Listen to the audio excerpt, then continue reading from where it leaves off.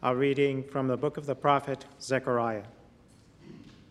Thus says the Lord of hosts, there shall yet come peoples, the inhabitants of many cities, and the inhabitants of one city shall approach those of another, and say, come, let us go to implore the favor of the Lord, and I too will go to seek the Lord. Many peoples and strong nations shall come to seek the Lord of hosts in Jerusalem, and to implore the favor of the Lord.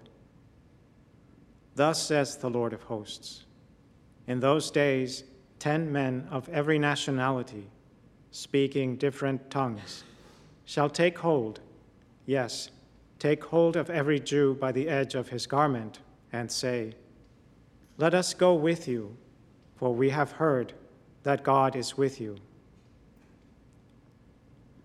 Verbum Domini.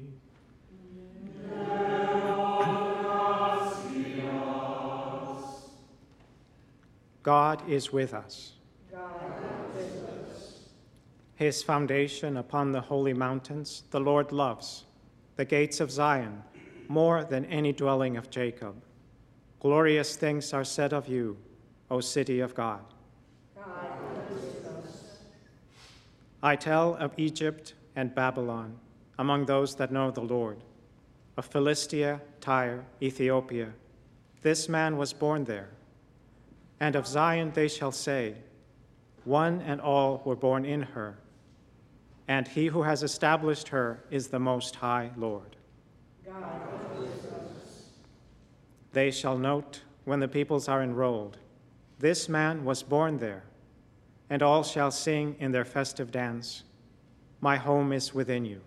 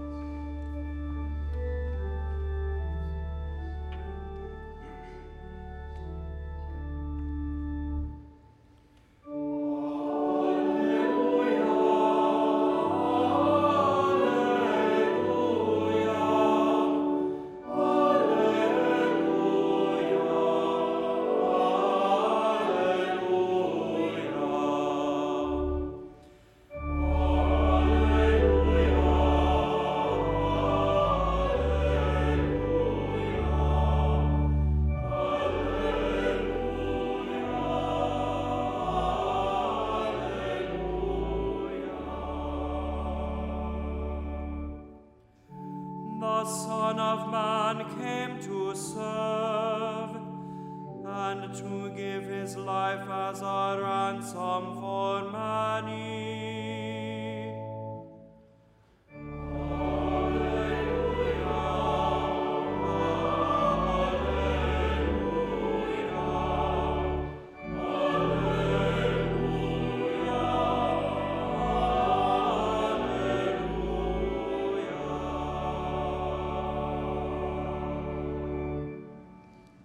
The Lord be with you. And with your spirit. A reading from the Holy Gospel according to Luke. Glory to you, O Lord. When the days for Jesus to be taken up were fulfilled, he resolutely determined to journey to Jerusalem, and he sent messengers ahead of him. On the way, they entered a Samaritan village to prepare for his reception there, but they would not welcome him because the destination of his journey was Jerusalem.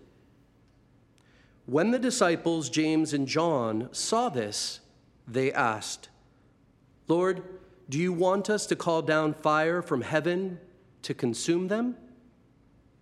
Jesus turned and rebuked them, and they journeyed to another village.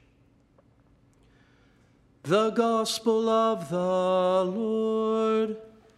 Praise to you, Lord Jesus Christ.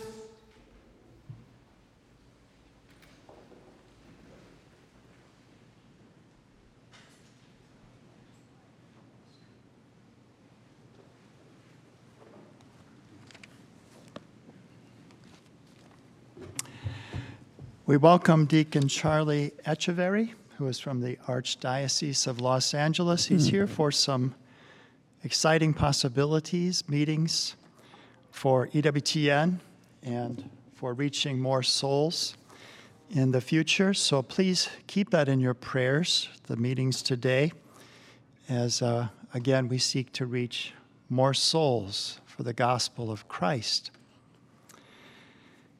And you know, in the prophets, we hear again and again, a number of times, how all the nations are called to come to God. And so, for example, at the beginning of the prophet Isaiah, we hear these words: "It shall come to pass in the latter days that the mountain of the house of the Lord shall be established as the highest of the mountains, and all the nations shall flow to it. And many people shall come and say, 'Come, let us go up to the mountain of the Lord, that he may teach us in his ways, that we may walk in his paths.'" And then at the end of the book of the prophet Isaiah, and also this chapter 2 verses that I just read are also repeated in the prophet Micah chapter 4. But at the end of Isaiah's prophecies, chapter 56, we see these words: "And the foreigners who join themselves to the Lord to minister to him, to love the name of the Lord, to be his servants, everyone who keeps the Sabbath and does not profane it, who holds fast my covenant, these I will bring to my holy mountain and make them joyful in my house of prayer. Their burnt offerings and sacrifices will be accepted on my altar, for my house shall be called a house of prayer for all peoples." And in fact, Jesus quotes this very verse in Mark's Gospel, chapter 11, after he cleanses the temple. "My house shall be called a house of prayer for all peoples." And how does the longest of the Gospels, the Gospel of Matthew, conclude? It concludes with the Great Commission, where our Lord says these words: "All authority in heaven and on earth has been given to me.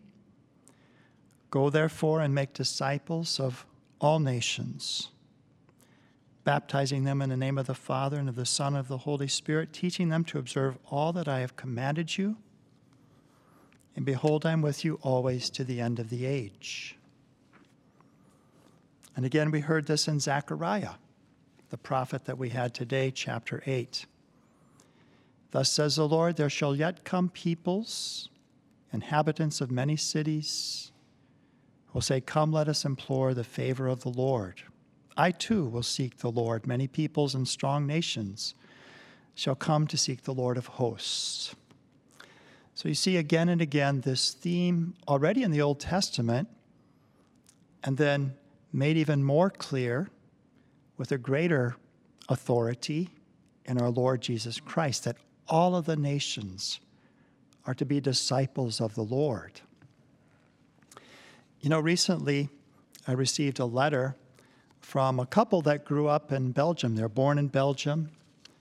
They were there during the Second World War. In fact, the man Tony and Chantel, that Tony said that his aunt was a religious sister, and because the bombing was going on in the area in Belgium where they were, that their parents convinced the sister to take them into the school that they had in a safer part of Belgium. And that was where he received his first Holy Communion. But he thought it was important to mention that the very first missionaries to the New World were from Belgium, that they were Franciscan friars that came from Belgium, two Franciscan priests, and one Franciscan brother. And the most well-known of those Franciscans was the lay brother, Pedro de Ghent, or Gant in Spanish, Pedro. And they arrived on August 13th in 1523, 500 years ago, that they first arrived in Veracruz, Mexico, to bring the gospel there. And he sent along a doctoral dissertation that was done on this. And within that doctoral dissertation, he has actually a letter of Pedro de Ghent that he wrote 6 years after he arrived to his brothers back in Belgium. And in some interesting details, he talks about what he encountered when he first arrived in the New World. He talks about the horror of human sacrifices that were going on, that the native peoples, that they were motivated not by love or virtue, but by fear. And you try to outdo your neighbor to appease the gods. And they had gods for various things. And that could be even something as horrible as offering your own children, your own infants, in sacrifice. And so there are all of these horrible things that gods were often dedicated to snakes and serpents.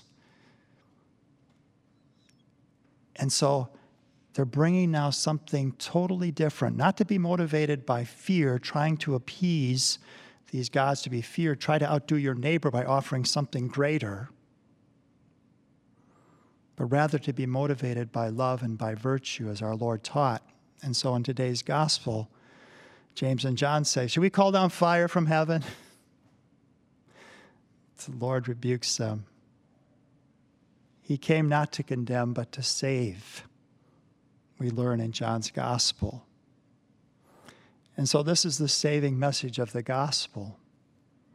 But let me give you a few of the details that he wrote in his letter 6 years after he arrived in 1529 to his Belgian confreres back in Belgium. He said that he had almost lost totally the use of his Flemish language because he had been so adept at learning the native Aztec language. And he says that, again, at those things that I illustrated, the things that were going on there, and because of the troubles that he was going through, he said, I was often tempted to return back to Belgium, but he said, the Lord guided me and saved me. May he be blessed forever and ever. And so he would teach. And what would he teach the native people, especially the children? Hundreds of them. He would teach them Latin and music. He would teach them the faith. And he would also teach them trades, things that would be helpful to them in their own lives. But I came across, as I was doing some research on Pedro de Ghent, that the very first catechism he produced was actually a picture catechism. In fact, this is the oldest picture catechism in existence. Testeriano is what it's called. And so it's interesting here how, when he didn't yet know the language, that he was trying to communicate the faith to them. So you can see here, it looks like a priest is offering the Mass on an altar. So it's actually got 1,100 illustrations in this picture catechism. Here's another one, and it seems like this is the chalice and the host here. Some of them I'm not sure what the symbolism means. But then this one, this is obviously the Blessed Virgin Mary, and there's a line drawing IHS to her womb. So speaking about the incarnation. And so simple ways, finding ways to be able to communicate the faith. But here's what he says in that training the young people in the truths of our faith, that he found especially, he said, like 150 of these boys, and he especially paid attention to them as far as he would give them something to go out to the other cities. And he would tell them what to say for that Sunday, what message they were to bring that Sunday. He would go over it with them. And 150 of them would go out to these various cities and these villages in the area, and they would preach the gospel. And I think what that tells us is that it wasn't dependent on them, but in the power of the gospel. You see, the power itself, the gospel itself, has this power within it. The power of truth, the power of God's word, the power of grace at work. And so even these little boys being sent out to these villages taught some of the rudiments of the faith, could hand that on to others, and it would continue to grow, and so much so that he said that sometimes he was baptizing 15,000 in a day. He literally baptized hundreds of thousands of people. He was there for almost 50 years evangelizing. He founded a school dedicated to St. Joseph, in which, again, to instruct not only in the faith, but also in trades and things that would benefit them in their life. So all of this really points to the beauty of our faith. And imagine, we often take for granted the foundation on which Western civilization has been built. But there's a reason why we have an understanding that we need to treat each other with dignity. That comes from our heritage, from the faith that has grown in Western civilization, that evangelists like Pedro de Gant carried to the New World and evangelized and brought that gospel truths, which brought this change together with Our Lady of Guadalupe, of course, bringing about a change from something quite horrible, human sacrifice, to something quite beautiful, not being motivated by fear, but by being motivated by virtue and by love. And we all have our own responsibility to share the faith. You know that our faith will never grow unless we share it. And I like the example that I heard years ago of the Holy Land. And there are two seas in the Holy Land. There's the Sea of Galilee further north, and then there's the Dead Sea in the south. The Sea of Galilee has the waters coming from the mountains in the north, and then it also has an outlet in the Jordan River that flows down to the Dead Sea, which only receives the water. It's dead. There's no vitality there. The Sea of Galilee has both the waters from above coming within it, but then it's also got this outlet. And our faith, too, is going to grow in the sharing of it. And perhaps some of you, especially those who may be homebound, are saying, well, I could never be a missionary. I never have an opportunity to share the faith, but that's not true. We have here at EWTN, as we seek to spread the gospel and find new ways to be able to evangelize, we have our media missionaries. And that can be, St. Therese, whom we just celebrated. She's one of the patrons of the church's evangelization efforts. She never left the monastery. She dedicated her life to prayer, interceding for the church's missionary work. So some of you are called to that. Others in more direct ways in your encounters with people. And if you go to ewtnmissionaries.com, you can see the website there in which you can be part of our own missionary activity. Because the gospel, again, always brings something good. It changes us for the better. The more that we embrace it, the more that it becomes our life. And that's why Jesus, his last words in Matthew's gospel, go and tell all the nations everything that I have commanded you and baptize them. Give them the sacramental graces, too, that I want to impart to them. This new life that he came to give us. That Pedro could try to illustrate in some way the truths of our faith, like the Mass and the Eucharist and the Incarnation. These beautiful truths of our faith that we can share with others. And so I invite you to be a part of our own missionary activity, bringing that gospel to others through this great work that God has raised up of EWTN, or in your own individual ways and inspirations as the Lord may guide you.